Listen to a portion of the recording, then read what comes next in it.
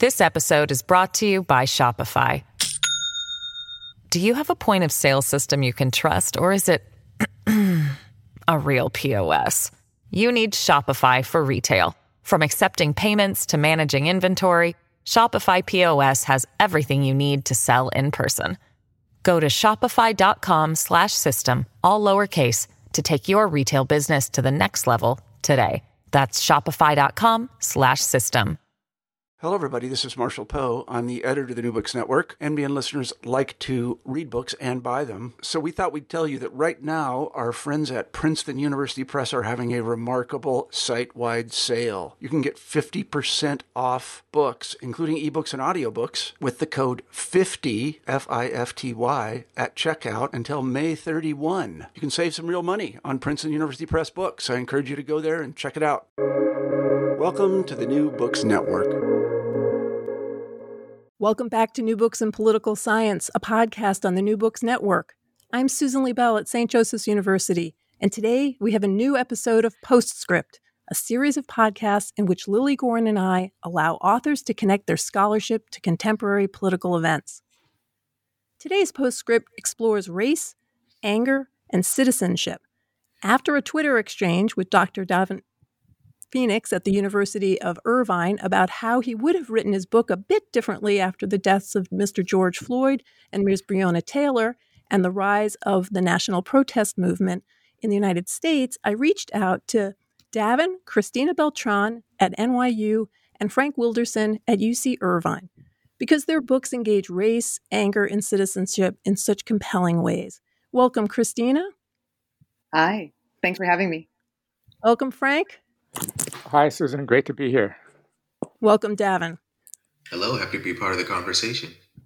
I'll introduce you all in more detail over the course of the podcast, but we'll start with Dr. Davin Phoenix, who's an associate professor of political science at the University of California, Irvine.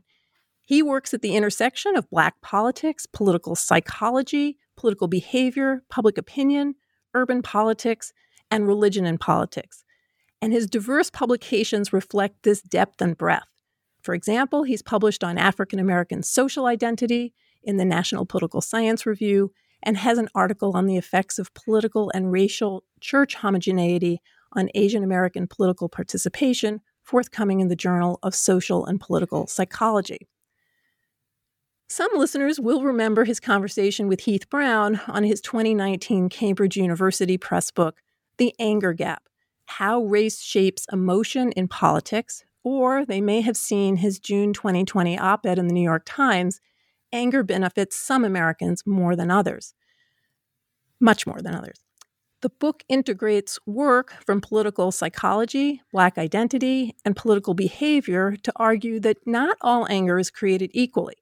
In fact, the way in which the emotion state of anger is leveraged in politics widens the participation gap between Black and white people. Combining archival research, survey data analysis, and original experiments, he illustrates that the specter of the angry Black stereotype and the lack of collective efficacy exhibited by Black people, which he labels racial resignation, results in a racial anger gap.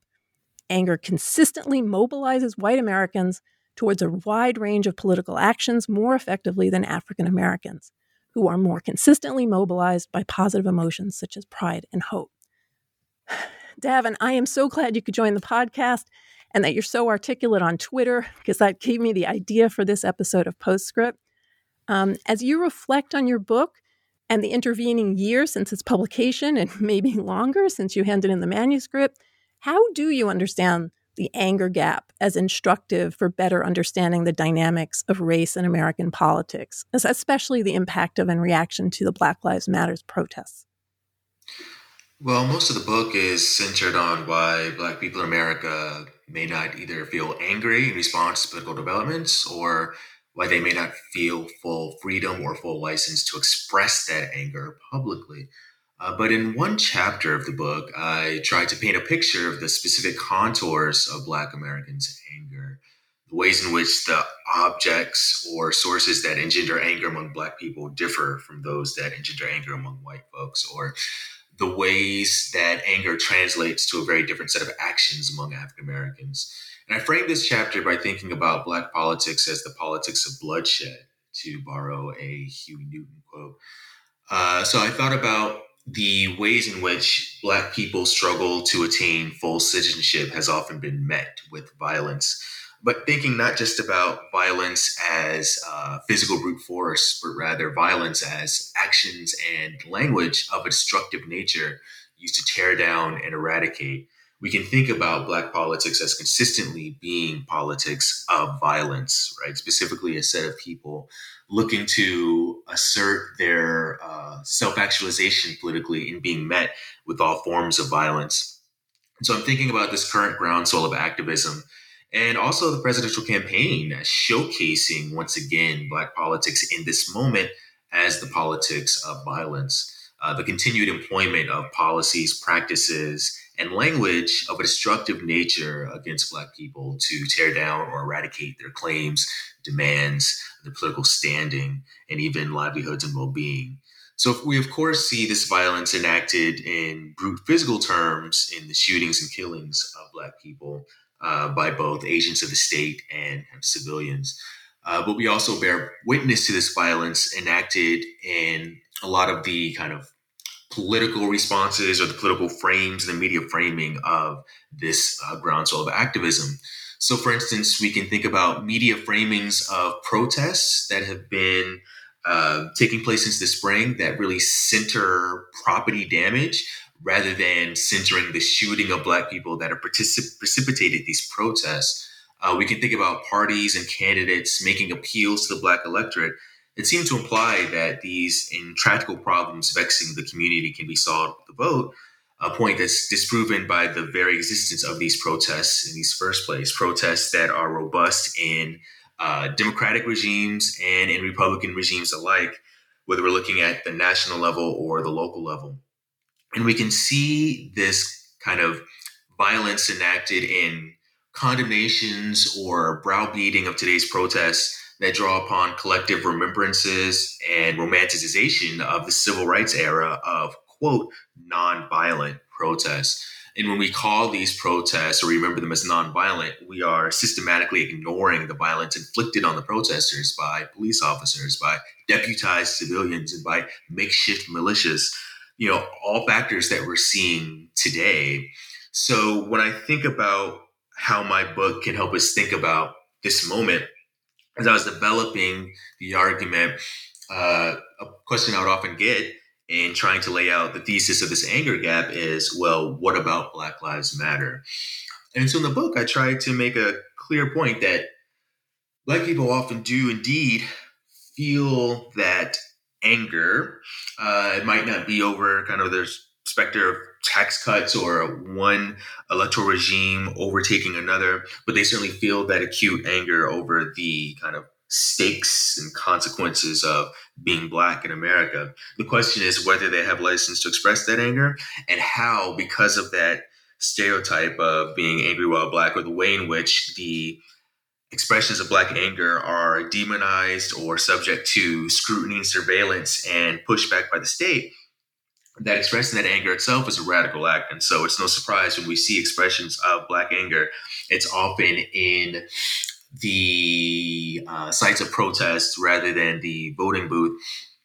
But I think we can understand in this moment how when Black people are pressing, not just out of anger, right, but out of a sense of utter fatigue and kind of being pushed past the breaking point, we continue to see various ways in which violence is enacted upon these movements and upon Black people individually and collectively. Our continued inability to grapple with that politics of violence, both contemporarily and historically, I think demands that Black people continue to rely on insurgent actions in the U.S. context. And we can also understand why that continued perpetuation of multiple forms of violence can indeed constrain many Black people from freely expressing their grievance within discursive, social, or political spaces. So even as we think about the kind of scope of this current moment of protest, we can consider how many more people might feel intrinsically motivated to join the protests, but feel restrained because they are acutely aware of the profound consequences from joining that movement. And so that's one of the takeaways I tried to make in the book, is that for African Americans and even other racial minority groups that exhibit similar anger gaps, I found, we might tend to look at the history of robust protests, but given these kinds of bounds and the ways in which this politics is often met with violence, we're probably limiting profoundly the number of people that are actually participating in these movements.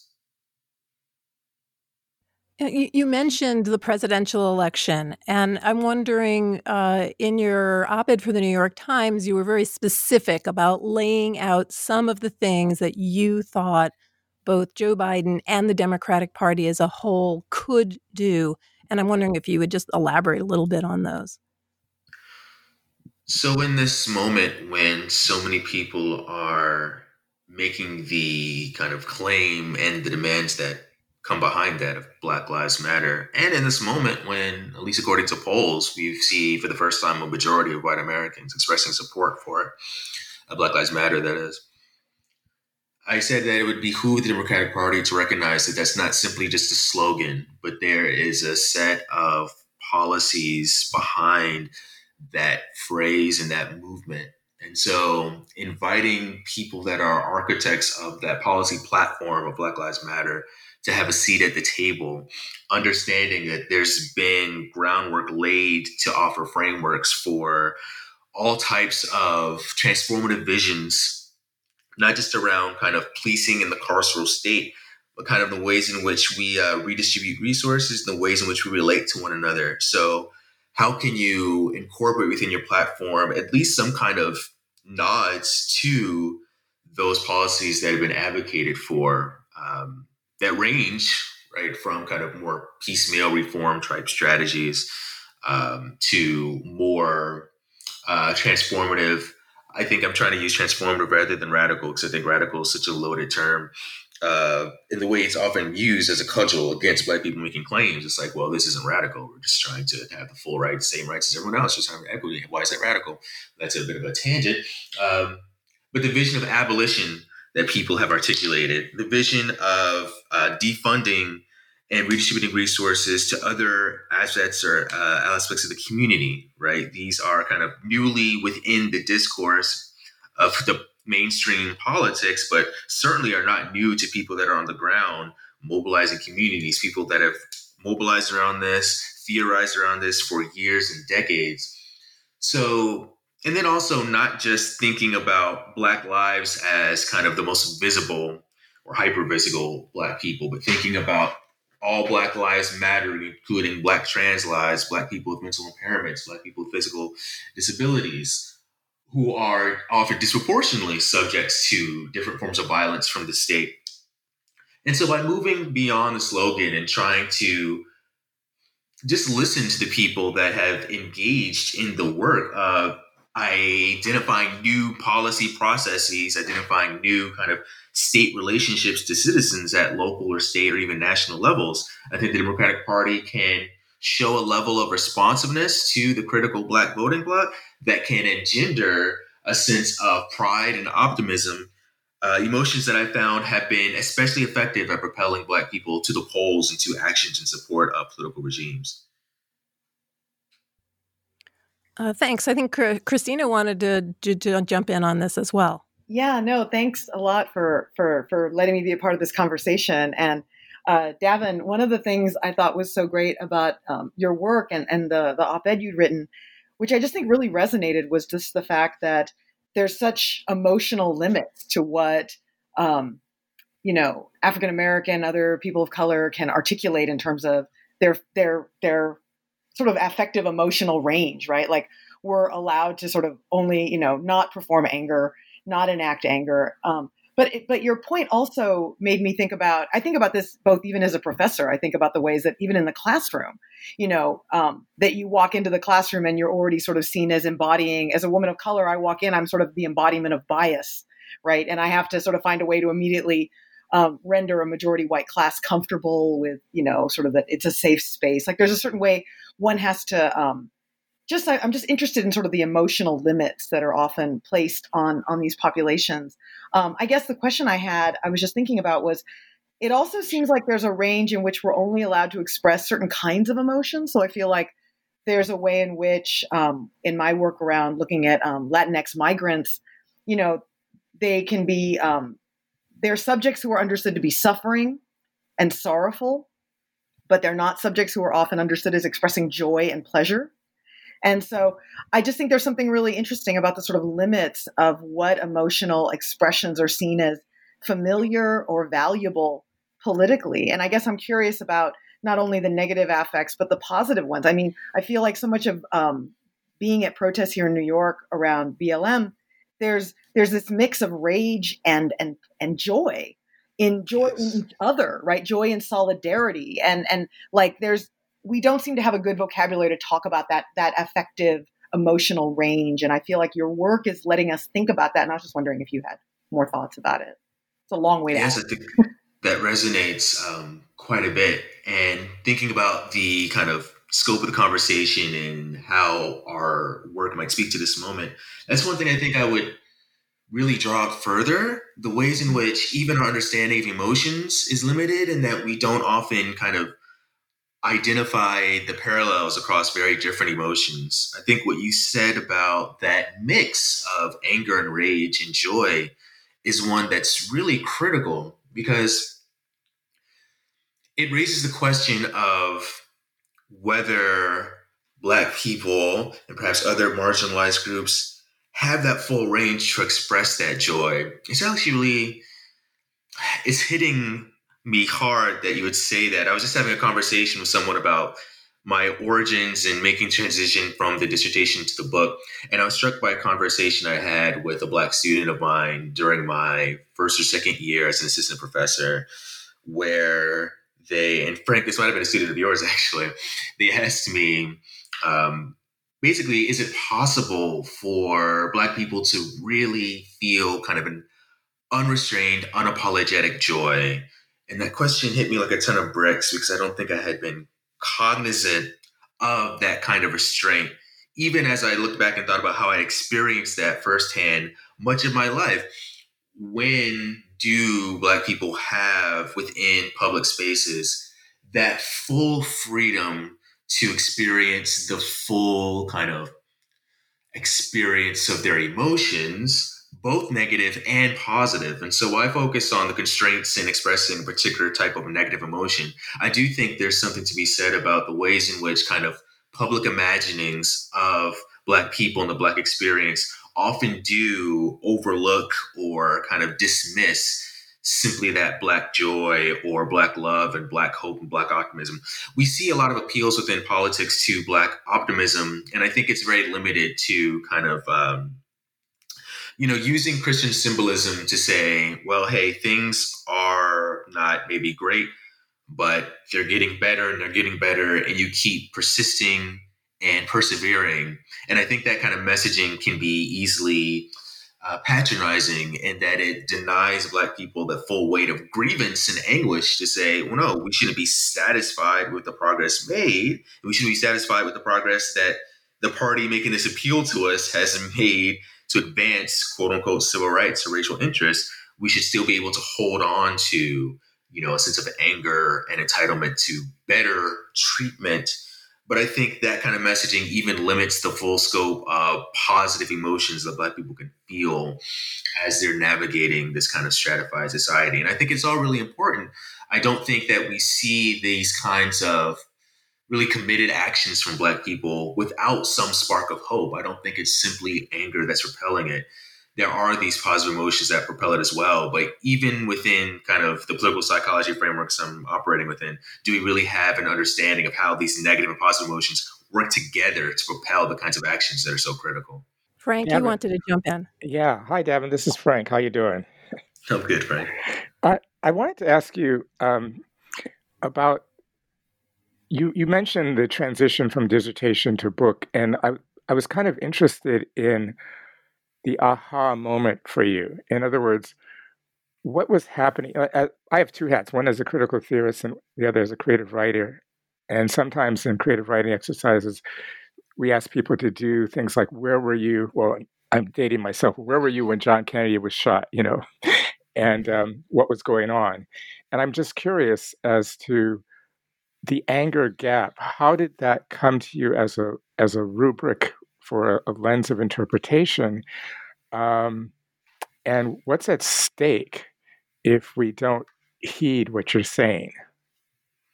Sure. So I think there's two kind of aha moments for me. The first one is pretty standard, kind of in a second year grad seminar course on political psychology, reading some experimental work that showed that threat messages and cues were a more effective mobilizer of political action than cues emphasizing potential opportunity. And I simply pushed back against that and tried to begin a thesis stating why that might not apply for Black people. And it was a very kind of simple argument I was making. If you're kind of perceiving yourself to be on the lower rungs of society and kind of don't have anywhere near the same privileges of people above on higher status, being threatened with something to lose might not be as impactful because you're saying, I don't have much to lose, right? In contrast, getting an opportunity saying there's a credible chance of gaining something can be a more major shift from your status quo. So I kind of started very basic there, but when I started to write the book, I was in a very different headspace, not thinking about just kind of the psychological orientations or the ways in which how people view their status within the rat race shapes their emotional responses. I moved from Michigan, where I got my PhD, to California in August 2014, did a little cross-country trip, and the first stop was St. Louis. I was in St. Louis the night Michael Brown was killed, just a few miles away in Ferguson. And while I'm processing this news as I'm seeing it on my phone in the lobby, trying to talk to a locksmith because I've been locked out of my car, I was in this hotel, and Miley Cyrus is in a concert in St. Louis. And so the hotel was just packed with very excited tweens coming from this concert or about to go to this concert. And I thought about the contrast between this kind of excitement present in this lobby and the immense pain and anguish happening just miles away, and how it was just these two incredibly different worlds. And I know there's two worlds, but to be living it in that moment and to be feeling so invisible while I'm grappling with this pain over this young man dying just mere miles away from where I happen to be. I think that was as instrumental as anything in really shaping my thinking about the anger gap when I really transitioned into the book. Knowing just a couple months from that moment, I would be in front of my first classroom at UCI teaching Black politics.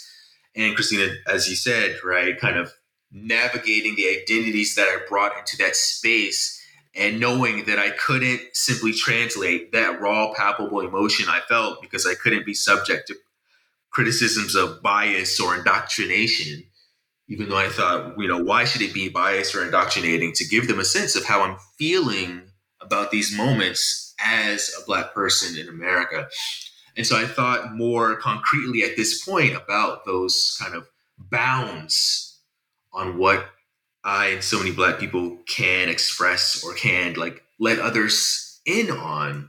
And so I think that was my real aha moment. And in terms of, I think, the consequences of us kind of collectively not holding space for Black people to express the full range of emotions, I think if we consider political action to be the act of social beings, if we don't allow people to experience that full range of emotions while still demanding that they be full participants in politics, I think we're denying them a lot of routes. And I think we're being very unrealistic about the types of actions they will or will not be willing to engage. And so I think a lot of the hand-wringing about how Black people choose to participate in politics, and I think a lot of the implicit messaging that indicates Black people are expected to somehow save an electorate of which we've never been full participants in, I think speaks to one of the consequences, right, of political messaging about Black people and to Black people that denies them the full scope of their experiences, thus denying them that humanity.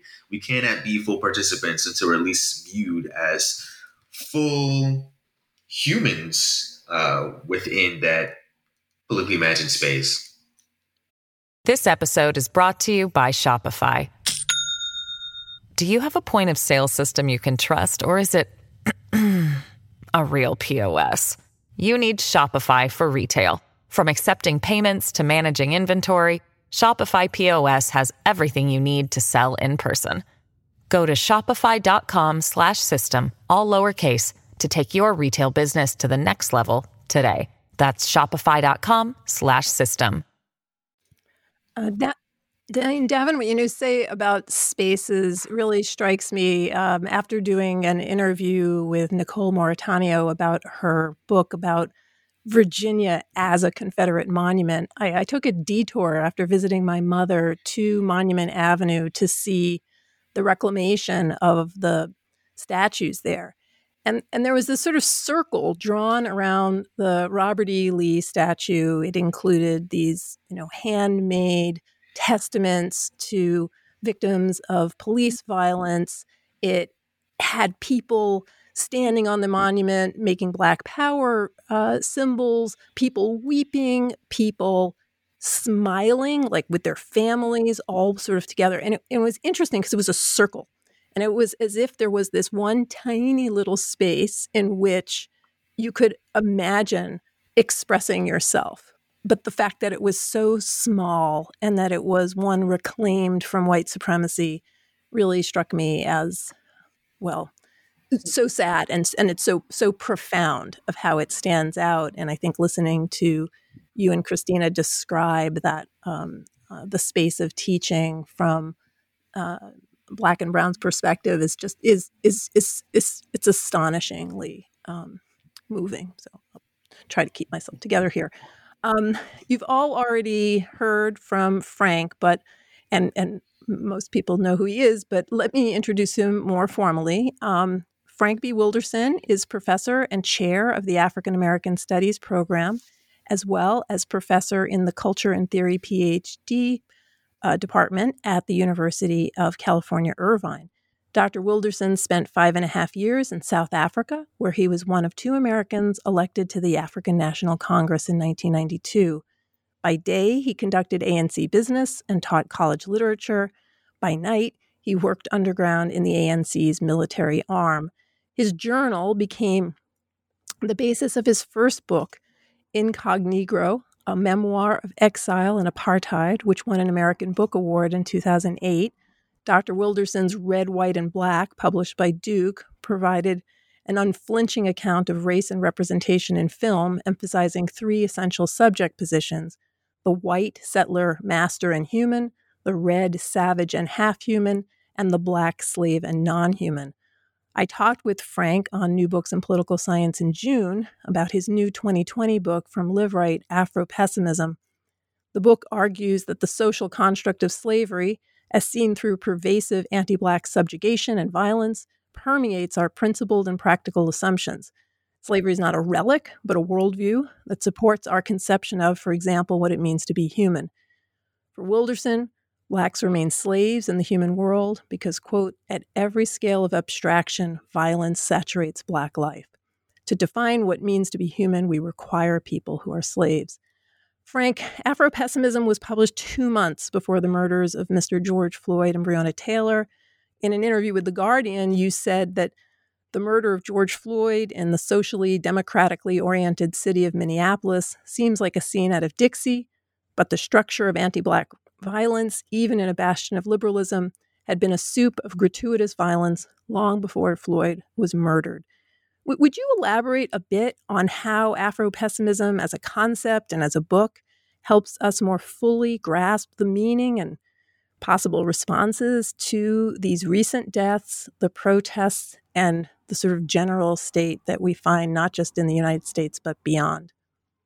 Thank you, Susan. Well, I think that one of the perhaps most unsatisfactory aspects of Afro-Pessimism is that it does not provide anything on the level of prescription or prognosis. It's a diagnosis of suffering, and the reason for that is because in critical theory, there is an assumptive logic embedded in the two major lenses of interpretation. I would call them Marxism or political economy and psychoanalytic feminism.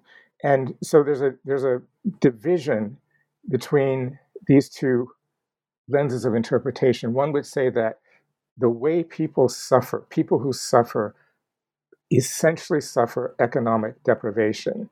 And the other would say, no, suffering is essentially gendered deprivation by way of patriarchy and heterosexism. And so, without going into a long disquisition, I would just say that the arguments are that in every lens of interpretation, there's an assumption, even if the people don't understand themselves because they might not be theorists, they might be activists, but there's an assumption in every rhetorical gesture as to what is or what constitutes inaugural division. And in the activist world, at the end of the day, even when people are talking about race and class, race and ethnicity, most people would say the rhetorical foundation of most arguments, if you read them symptomatically, is that at base is an inaugural division between the haves and the have-nots. And one of the things that Afropessimism argues is that inaugural division in any stratified world is essentially founded on the division between those who are socially alive and those who are socially dead. And what this makes us do is to reconfigure our understanding of slavery. And we have pilfered from Orlando Patterson's 1982 tome, Slavery and Social Death, in which he argues that until this book came along, Slavery and Social Death, there have been the archive is full of books about slavery and books that purport to define slavery. But what Orlando Patterson, am doing as a corrective is showing that those books that define slavery have actually been grounded less in a definition of a relational dynamic, because a relational dynamic is not something you can reach out and touch and see. A relational dynamic is immaterial. And so what they have been doing is they have been giving us reportage on the experience that most slaves have had and have not defined slavery in its terms of relationality. And so the point that he makes is that, and this is a point, there are places where we disagree with Orlando Patterson, but foundationally, this is very important in terms of an agreement, that any paradigm of oppression, there are many paradigms of oppression, from indigeneity to post-colonialism to class, and every paradigm of oppression begins with what seems to be gratuitous violence. I mean, a violence that is senseless and seems to have no purpose. But at the moment that the people in the paradigm have reconfigured themselves psychically in these new positions, a new position would be a position that did not exist before the paradigm was instantiated. So before the paradigm of capitalism, there are no workers, there are no capitalists.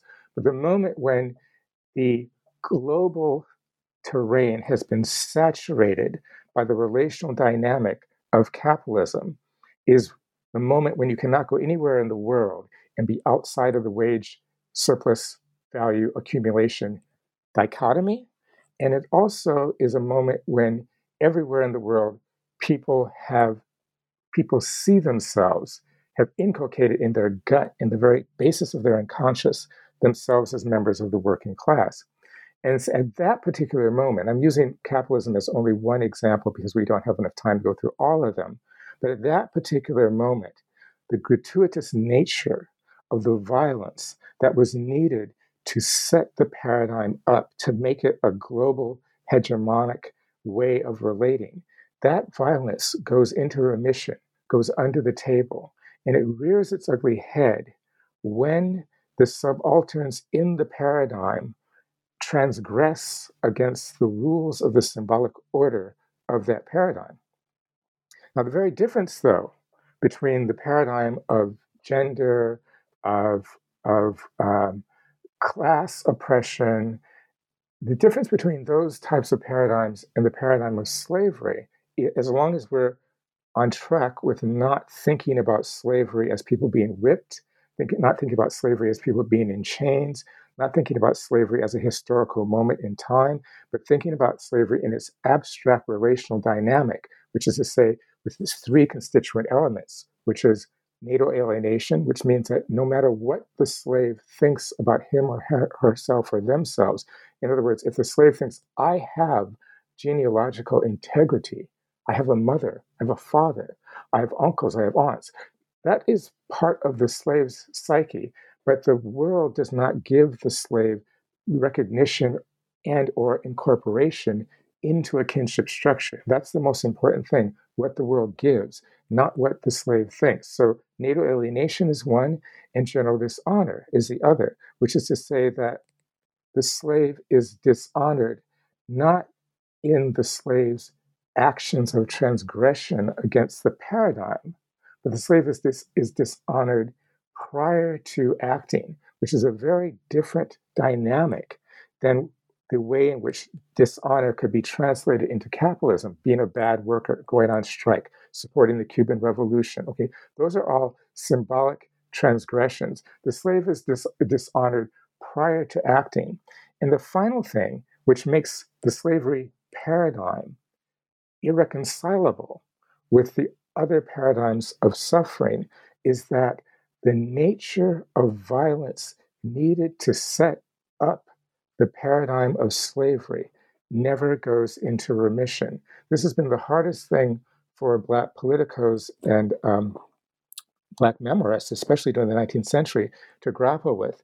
And it was the hardest thing for Marx to grapple with. There are 8 times in Das Kapital, in the volume 1, in which he kind of alludes to the dissonance between his idea that violence is to motivate productivity and what he has seen when he was working for the New York Herald for 2 years in New York, in terms of violence being a bacchanal of pleasure, violence being a way of building community amongst non-Black people, as opposed to violence having a utilitarian purpose for productivity. Violence, in the words of David Marriott, anti-Black violence, is absolutely necessary. It's not a form of discrimination. It's a necessary ensemble of rituals that must continue if the world is to know itself as world against the non-world of the slave.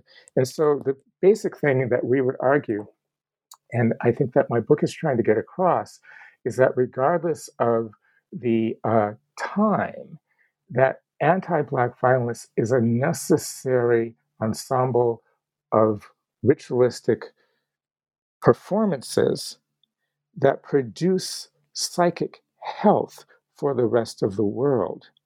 And this means that we must draw a distinction between white supremacy and anti-Blackness. And it also means that at the level of paradigm, if the paradigm were to actually recognize and incorporate Black being as human being, then the paradigm itself would combust from the inside out.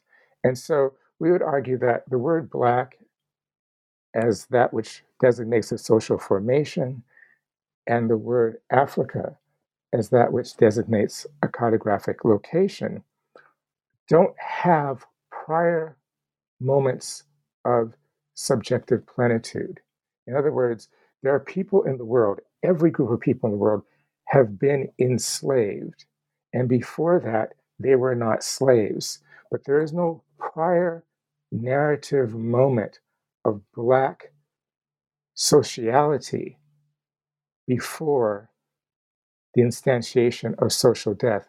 And that the instantiation of social death that produces Blackness is a necessary process to which is a symbiotic process that produces human relations on a global scale. And so we have to begin to start looking at the police shootings as not forms of discriminatory, unlawful acts, but as lynching rituals which constitute a sense of, for everyone else in the world. If that were to happen to me, and it could, and it has, I would have to transgress some of the rules of my subjugation. But I am relieved as a non-Black person in my internal psyche because that happens to them as a practice, as something that is necessary to constitute my world as world. And it doesn't require transgression. So I'll stop there, and because there's a lot more, but it's drawing the line between gratuitous violence, which is what the slave is positioned by, and contingent violence, which is what non-Black people who are oppressed are positioned by, and then drawing a very fine line, theoretically, between white supremacy and anti-Blackness because of this nature of violence that cannot be reconciled. It's so interesting, Frank, to think about what you're raising. I'm so interested in the way we have to think about the pleasures that and the subject production that I think you're making us think about, the way that violence actually creates a sense of whiteness, a sense of identity, a sense of citizenship, right?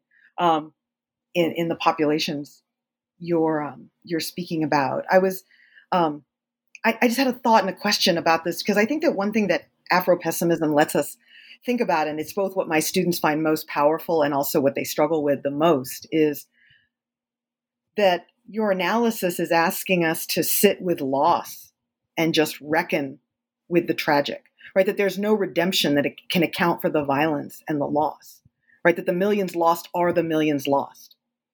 And to really sit with the tragedy that anti-Blackness and anti-Black violence has wrought, I think that is, I just think that so goes against our liberal desires for liberal narratives of progress and liberal narratives of redemption. And I always say, our students I think my students are very much liberals, and they want to, they hang on to those narratives of progress and redemption and hope. And so to really sit with the loss, I think of, I'm sort of an Arendtian in this way. And I always thinking about, whenever I teach the human condition, I always want them to think about the fact that when people are, when Arendt says every human being is unlike any other human being who will ever exist, to really reckon with that means that when they are murdered, when they are gone, they will never be here again. So whatever they were going to create will never exist. It's gone. And for you to really think about genocidal regimes or regimes of chattel slavery, and to really think about the depth of the loss, that nothing can make up for white supremacy, what white supremacy has wrought, right? I think that that gesture for our students who often want a prescription, or for liberal readers and all of us in many ways, who want a prescription, or want a clear way out, to sit with the tragic, to really reckon with the tragic that this is pointing to, I think is just incredibly. I think it's both an incredibly important gesture and a really hard gesture for folks to sort of reckon with. I mean, I think there are other things around white supremacy that I think might be less recursive, but I guess I don't know. I just wanted to say that as somebody who's taught your work, to think about how difficult I've found it for students to sit with tragedy, to just sit with the tragic. We talk about tragedy in political theory all the time, but to really sit with the tragic is such a challenge. Yeah. And Frank, I'm gonna throw a little comment / question on top of Christina's. As I read the book, and it's a couple of months ago, but if I took it correctly, you would see George Floyd's murder as not some potential moment for change, redemption, and rethinking, but just kind of part of a continual narrative. It wouldn't be a special event. It would be simply a continuation. Am I getting you right? Yes, yeah. I mean, I think that in The Wretch of the Earth, which is a book that I like second to Black Skin, White Mask, and the reason for that is because I believe that when Fanon wrote Black Skin, White Mask, he was really grappling with Black suffering, and that when he went to Algeria, not that Fanon would rise up from the grave today. I want to be very clear. And say, "Oh, thank you to David Marriott and Frank Wilderson and Lynette Park and all the people who have used his work." I think that he would be rather horrified because he was a humanist and we're anti-humanists. But I do believe that the cul-de-sacs in Black Skin, White Mask shows something about anti-Black violence and Black suffering that you're pointing to with the George Floyd murder that I think get kind of left behind in The Wretch of the Earth. But there is one thing because in The Wretch of the Earth he's grounding suffering with a coherent, tangible concept, which we in semiotics we call third-term mediators, which is the loss of land. And I believe that Black suffering is an effect of absence. I mean, more than loss. In other words, I believe that you cannot actually write a sentence about what Black people have lost. It's totalizing. I believe with every other group, you can actually write, not that they will get it back, but you could write a sentence that there are cultural losses, there's land loss, and the Native Americans should have everything from the tip of Peru all the way up to the top of Alaska. That's a conceptually coherent concept of loss. But I think for Blackness, that's not possible. And as a result, what we have is a situation in which we get a lot of. Let me go back to the. Let me reset. The redemption is a thing that can happen if there was a loss that could be known. So that's one thing. And since there's not a loss that could be known for the Black as slave, then the narrative arc of politics, which is always an arc of restoration or resurgence at the denouement, the final stages, so it's a redemptive act. That is A, that's not possible, but B, it means that the structure of redemption for everyone else. This is why I would split the hair between white supremacy and anti-Blackness. The structure of redemption for everyone else depends upon there not being a structure of redemption for the 21st century slave. And it's that divide that has to keep going through acts of violence like what happened to George Floyd or Jacob Blake or Nina Pop, the transgender woman. I mean, so it's really funny, not in a ha-ha way, but in a peculiar way, the way in which if you track the explosion of snuff films, the videos that capture these things, you would think that with any other group, the graft of these iPhone snippets going up and up and up and up in numbers would have an effect on the empathic condition of the world, so that there would be a kind of intervention which would show that there would be a opposite graph line for the murders going down. But what you find is that the murders and the visual capture of them are tracking the same upward arc on a graph, which means that in the libidinal economy, in the collective unconscious, it's not possible to inculcate or to juxtapose, rather, it's not possible to juxtapose suffering with Blackness in the collective unconscious. Now, the collective preconscious, that warehouse of data that is available to speech, will always say, I see Black people, Black Lives Matter. There are all kinds of Black Lives Matter signs around University Hills here in Irvine. But I really don't believe that the psyche essentially believes that. And the most horrifying thing is that the anti-Black psyche cuts through everyone's mind. And this is what David Marriott's work on lynching and photography has helped us understand, is that, and this is part of what I was trying to get at in the opening chapter of my book with respect to the nervous breakdown that I had at UC Berkeley in grad school, that at any given moment, the ego ideal of the unconscious, whether that unconscious is Native, whether that unconscious is Latinx, whether that unconscious is Black, whether that unconscious is white, the ego ideal of the unconscious aspires to the light and wants to garrison or destroy the dark, Blackness.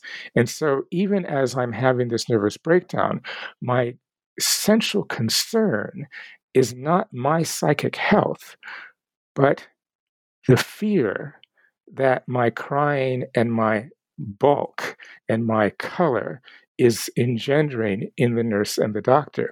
And that's a structural analysis of what I would believe, the world. So, yeah, I think that a woman who I knew who was married to a soldier in the Black Liberation Army, she's white, we were on a march, and she once said to me, I'm doing everything for him. And we have the same politics. We both hate this country. We're not trying to redeem this country. We want to destroy it. And yet he hates me in my being.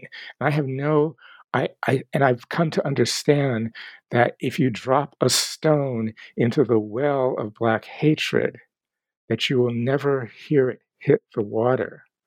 And that by the same token, I think that the other side is true also, is that if there was a well of empathy and you dropped it into that well for the rest of the world, you would never be able to hit the water in which the world could then empathize with Blackness as a subjective position and say that Black people suffer. I simply don't believe that that's possible. Davin. Thanks, Frank.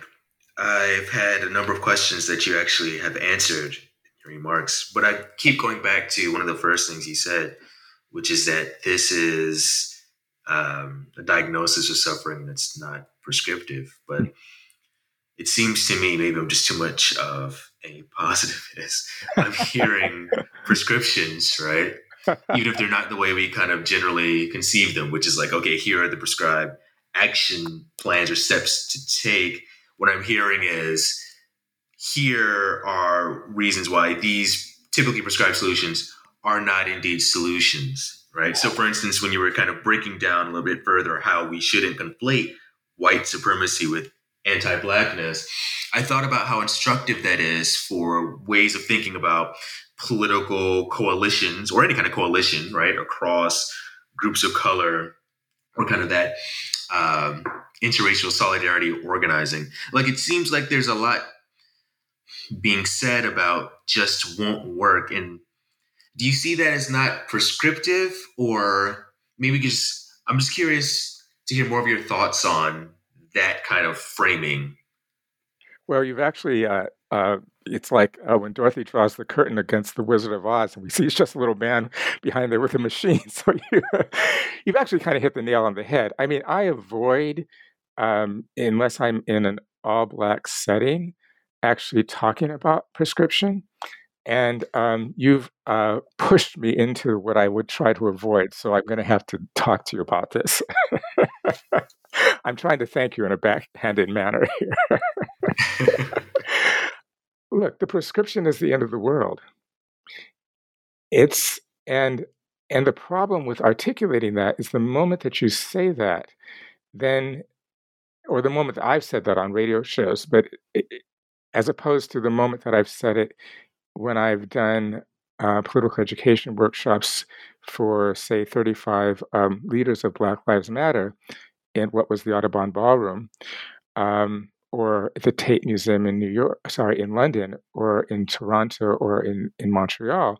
You see, the anxiety of, if I say the end of the world, then typically in an all-Black setting where it's an intramural conversation and the people have have invited me because they've read Afropessimism, the response is not, whoa, wait a minute. What exactly does that look like? Okay. The first response tends to be one of emotional joy. And so I choose not to go there in settings like this, or because I'm hit with a kind of literal empirical question to be answered, and what I'm really up against is in the interlocutor is not the actual surface information of the question. What I'm actually up against is what Jarrett Sexton calls the anxiety of antagonism, and this gets back to, it resonates with something that Christina was saying. In other words, what we are trained to do as people who have been trained by the pedagogy of Anglo-American education and I found this not to be as much the case in other parts of the world, but that we're trained to juxtapose problems with some kind of idea of solutions. And I think that is one of the worst things that can happen to a revolutionary intellectual, because what happens is that regardless of what the person thinks they're doing, the responses that they give when a diagnosis of a problem is shackled to a demand for some type of resolution, is that the language then gets bound up in the very paradigm that is oppressing them. And I do not believe that that's useful. It ends up with whether the person knows it or not, ends up with a discursive intervention that is not revolutionary, but is reformist. And so that's one thing. The other thing is that even if I wanted to say something more concrete or more specific than the end of the world, given the foundation or the first principles of the argument that there is a division between those with sociality, meaning humans, and those without, that means that I don't believe, like Elijah Muhammad, that is divine, that the white man is a devil. I do believe that it was constructed, but I also don't believe that in the episteme, which is, say, the dome of knowledge, or the dome of possible knowledge combinations under which we live, that you cannot actually write a sentence given the epistemological tools of the paradigm that you're in about the paradigm that is to come after this paradigm is destroyed. And what I find in a mixed room is that, let me take a step back. What I find in all Black rooms, typically people can become more excited and joyful about a scorched earth kind of imaginary, whereas in a mixed room, that is, the reins are drawn in so that cannot be what gives us joy. What has to give us joy, or what has to be the motivating factor, is concrete reforms or concrete changes that can be articulated. And I don't think that's good enough for Black suffering. Well, Frank, thank you so much. Christina, I've put you in a terrible spot to follow that. But let me formally introduce you, since everyone has already heard from you. But Dr. Cristina Beltran is an associate professor and director of graduate studies in the Department of Social and Cultural Analysis at NYU. She's also associate faculty in the Department of Politics, recently in the news for not having any permanent Black faculty. And Dr. Beltran regularly provides political commentary for MSNBC. In her first award-winning book, The Trouble with Unity, Latino Politics and the Creation of Identity, she offered an original and theoretically driven account of the Chicano and Puerto Rican movement of the 1960s and 70s, in which she argued that labeling all Latinx voters as the Latino vote erased essential political diversity. Her new book, Cruelty as Citizenship: How Migrant Suffering Sustains White Democracy, is forthcoming from the University of Minnesota, and it'll be out this fall. We're going to have a full podcast devoted to her book coming soon. Christina insists that we cannot fully understand contemporary American debates about immigration, violence at the border, or the turn towards authoritarianism without interrogating long-standing American conceptions of frontier freedom that combine racialized practices of conquest and disposition with participatory forms of settlement and democratic civic renewal. For the majority of its history, the United States should be understood as a white democracy, a polity ruled in the interests of a white citizenry and characterized by simultaneous relations of equality and privilege, equality among whites who are privileged in relation to those who are not white. Christina, this is all new work that you've been completing, I guess, partly before the murder of George Floyd and the rise of the protests, or was the manuscript already in the handed in? It was almost finished, and then I immediately also wanted to incorporate. I felt like a lot of what I had been talking about was reflected in what was going on, and so fortunately, because it's the Forerunner series, I was able to make some interventions towards the end, which was great. A great opportunity to get to do that. Although awful in the sense, of course, that this is the reaffirmations that that we're talking about.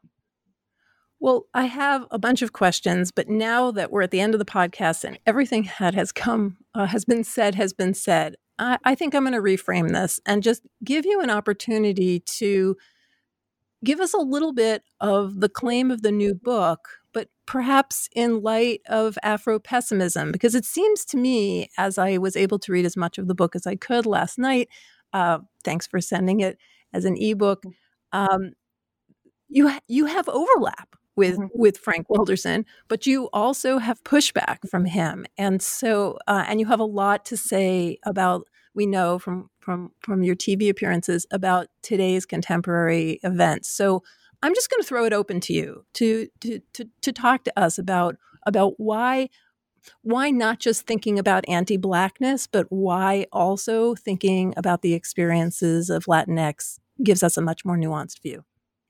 Yeah, thanks. I think there's so much to say, and my mind is moving in all these different directions from the conversation we've had. And I think that one point that Frank was making that I think is so, and Davin's points as well, but I think thinking about anti-Black violence as constitutive, and I think for me wanting to talk about, I had actually been writing on Latino conservatives before I began this book, and before the election of Donald Trump, and I had been sort of interested in the sort of neoliberal multiculturalism of Latinx conservatives and folks like Marco Rubio and the Libre Institute and organizations like that. And it was really it was both the 2016 election and then after, and really trying to make sense that everybody kept talking about anti-migrant violence and all this deep anti-immigrant sentiment circulating. But it felt like we described it and we kept naming, there's all this anti-immigrant sentiment, but we never really talked about, well, what's inside of it? Like, why? What is driving that deep, intense, visceral hostility? And so for me, that was something I really wanted to unpack. And a lot of it led me to thinking about particular practices of white supremacy and thinking about, and I think one thing that this conversation has made me think about is the way that my work doesn't completely pull apart and in fact conflates anti-Blackness and white supremacy. That I see white supremacy in the US and the global context, but I see white supremacy is so embedded in anti-Black and anti-Blackness that for me they ended up being in some ways described synonymously. And what it might mean and what it does mean to pull them apart is something that this conversation is making me think about. But I also wanted to think about the fact that as we theorize white supremacy and we think about other populations like Latinx populations, that we have to also, you can't think about anti-migrant or anti-Latinx violence without thinking about anti-Blackness. Like, these things live within and through each other historically in ways that you can't simply describe them as separate, right? So trying to sort of think about how they feed into each other, and also by looking at the specificity of particular histories, you also have to trace out the way that those violences are enacted, the way that they move with and against those traditions. So for me, there was something important about thinking about the specificity of 1848, the Mexican-American War, the sort of layered colonialism of Spain and then the U.S., and the creation of certain kinds of indigenous populations. So I wanted to sort of think through those questions. And one of the things that I wanted to think about was the way that, and this is something that Frank was talking about, is just the way that there's a sort of an ensemble, as he put it, of ritualistic forms of violence that produce, Frank described it as a kind of psychic health for the polity. I don't know if I call it psychic health. It produces a psyche in my mind. And that paradigm would collapse in particular ways if it were challenged in a total way. So one thing I was trying to think about is what is the performative cruelty that is so valuable around migrants? And it forced me to want to think about sort of the long history of indigenous dispossession, chattel slavery, Jim Crow, and to think about how all of those practices have shaped American conceptions of freedom, democracy, sovereignty, movement, and thinking about Du Bois's term of democratic despotism, or what the political theorist Joel Olson calls the problem of the white citizen. And so trying to think about what it means to talk about America as a white democracy, and to think about what I found really useful was trying to think about how the U.S.'s long history of being a country that on the one hand articulates liberal conceptions of the rule of law, equality, privilege, and thinking about those ideas of equality and the rule of law not simply as hypocritical or not true because they didn't apply to everybody, but really thinking about how those practices were actually built on and sustained by assaults on non-white populations, right? By violence against non-white populations, and trying to think about this term. The term I draw on a little bit is Herrenvolk democracy, right? A regime that's democratic for the master race, but tyrannical for subordinate groups. And for me, a lot of that is thinking about the satisfaction that one can take in feeling like you are protected by individual rights and protected by the rule of law, but you get to also deny those rights to others. And that denying those rights is part of the pleasure of having those rights, right? And I wanted this project, in sort of the short version, but to think about those questions in a deeper sense. And in some ways, I think those questions might seem relatively familiar to some populations and less familiar to others. But I wanted to sort of play that out around liberal conceptions of movement, and thinking about migrants, and thinking about populations that I wanted to take seriously the fact that migrants are non-citizens, and we can talk about the vexed role of citizenship another time, but I do think that the fact that migrant populations, as people who don't have U.S. citizenship, become subject in particular ways, but also thinking about, but for me, one of the things that interests me is the way that whiteness itself is moving in different directions, and I think this might be an important place where Frank and I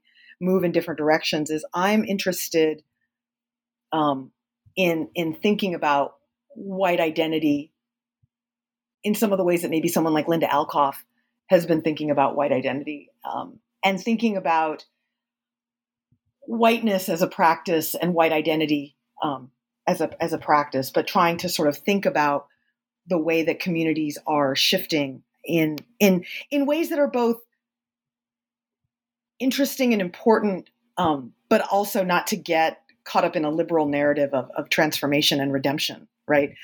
But to really think seriously. And I think this is, I'm going in a couple of different directions here, but I think that one of the things that I'm trying to think about is, on the one hand, the long and deep history of anti-Blackness and white supremacy and the way it works on various racialized populations.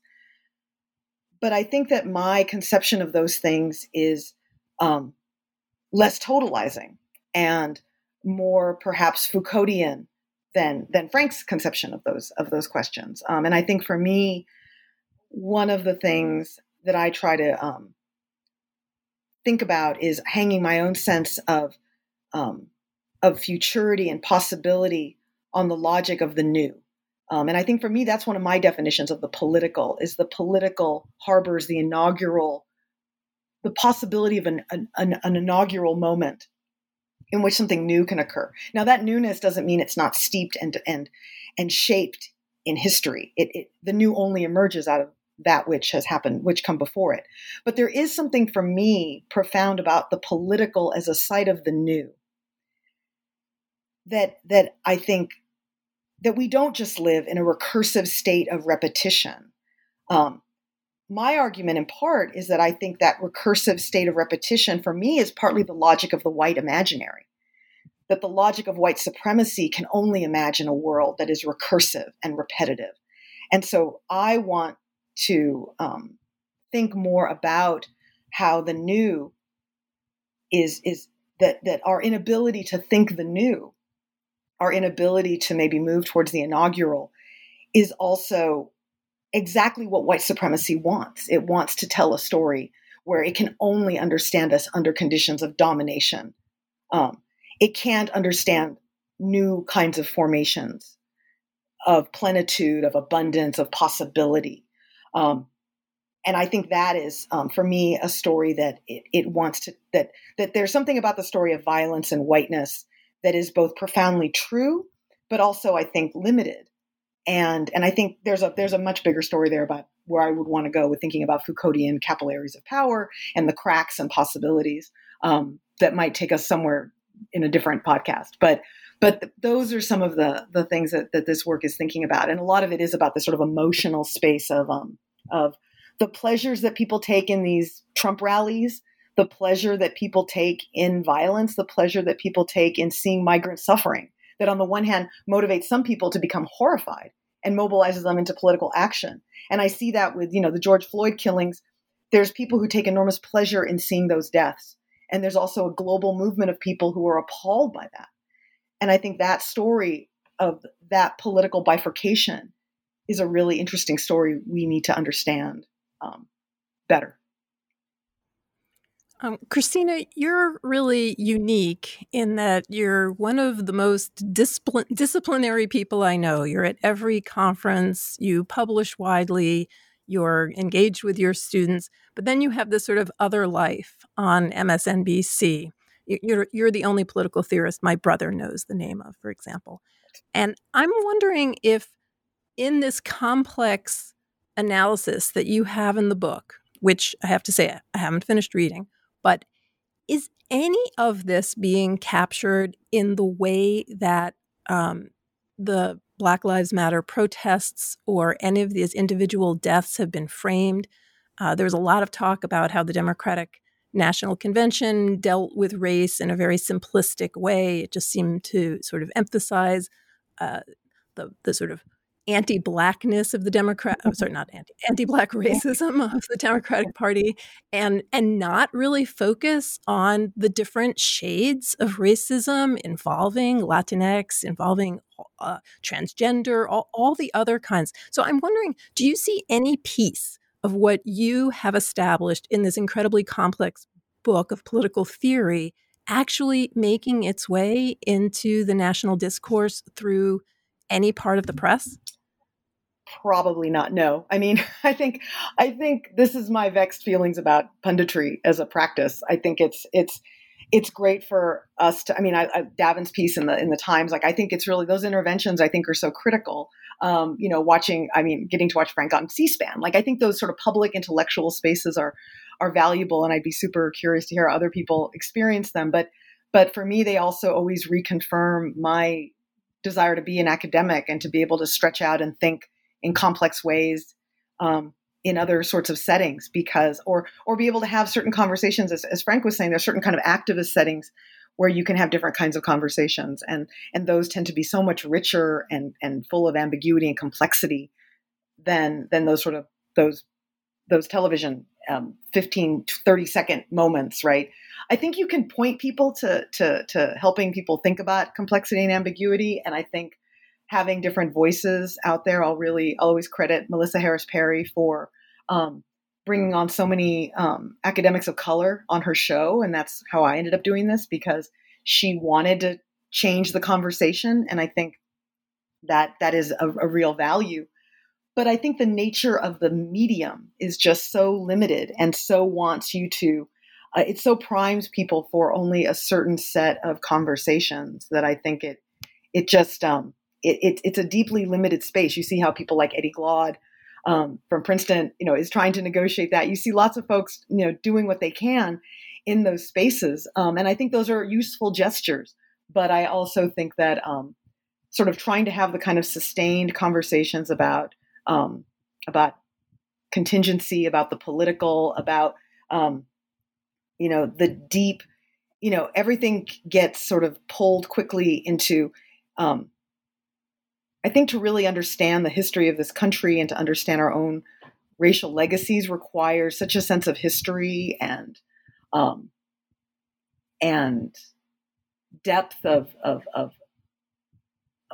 thinking about the violence and the dynamics of, I can't even articulate it right now, but I mean, just to really reckon with those things, to really reckon with loss and to really reckon with absence, to really reckon with the violence that we're dealing with is very difficult in the context of a media that demands short, quick answers to things. And so I think it's just a very limited space. And I think conservatism, right-wing politics, even our social media structure is so much about quick Twitter threads, and everything is about speed and quickness and shortness and brevity. And so I think right-wing claims actually lend themselves to that in a way that the kind of conversations we want to have, where you say something like, let's talk about the end of the world. Let's talk about growing under devastation. Let's talk about futurity in the context of endings. How do you have those conversations? I think it's just a very limited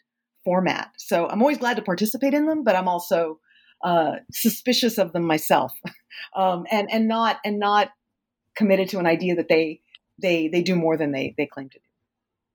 Well, I want to thank the three of you for joining us. Lily and I had high hopes for this series. We're just getting it off the ground, and I think you have proven that getting people back in the room together to talk about the work that they've been doing for years and reflecting together can work. And hopefully people will listen to conversations like this and move past those 30-second snippets that they can get on television or the quick exchanges on Twitter that are not always as thoughtful as they might be. That said, I would say that following this group on social media is a great idea. And I'm going to remind listeners that we have 3 great books, 2 out and 1 to look forward to. Davin Phoenix's The Anger Gap, How Race Shapes Emotion in Politics, Cambridge 2019. Frank Wilderson's Afro-Pessimism from Live Right, 2020. And we will have Cruelty as Citizenship, How Migrant Suffering Sustains White Democracy, coming out from University of Minnesota Press in 2020. I'd like all of these books, well, not yet Christina's, are available on the University Press websites. They are on and Live Right's workshop and a website. And I am also encouraging listeners to use bookshop.org, which supports our brick and mortar bookstores and provides reasonable prices, and you get it delivered to your door. So they're not paying me to say that, but I've been using them and I think they're great. Frank, Christina, Davin, thank you so much for joining me. Thank you for your candor and your insights. I learned so much. I have tons of notes here. Thank you. Thank you. It's a pleasure.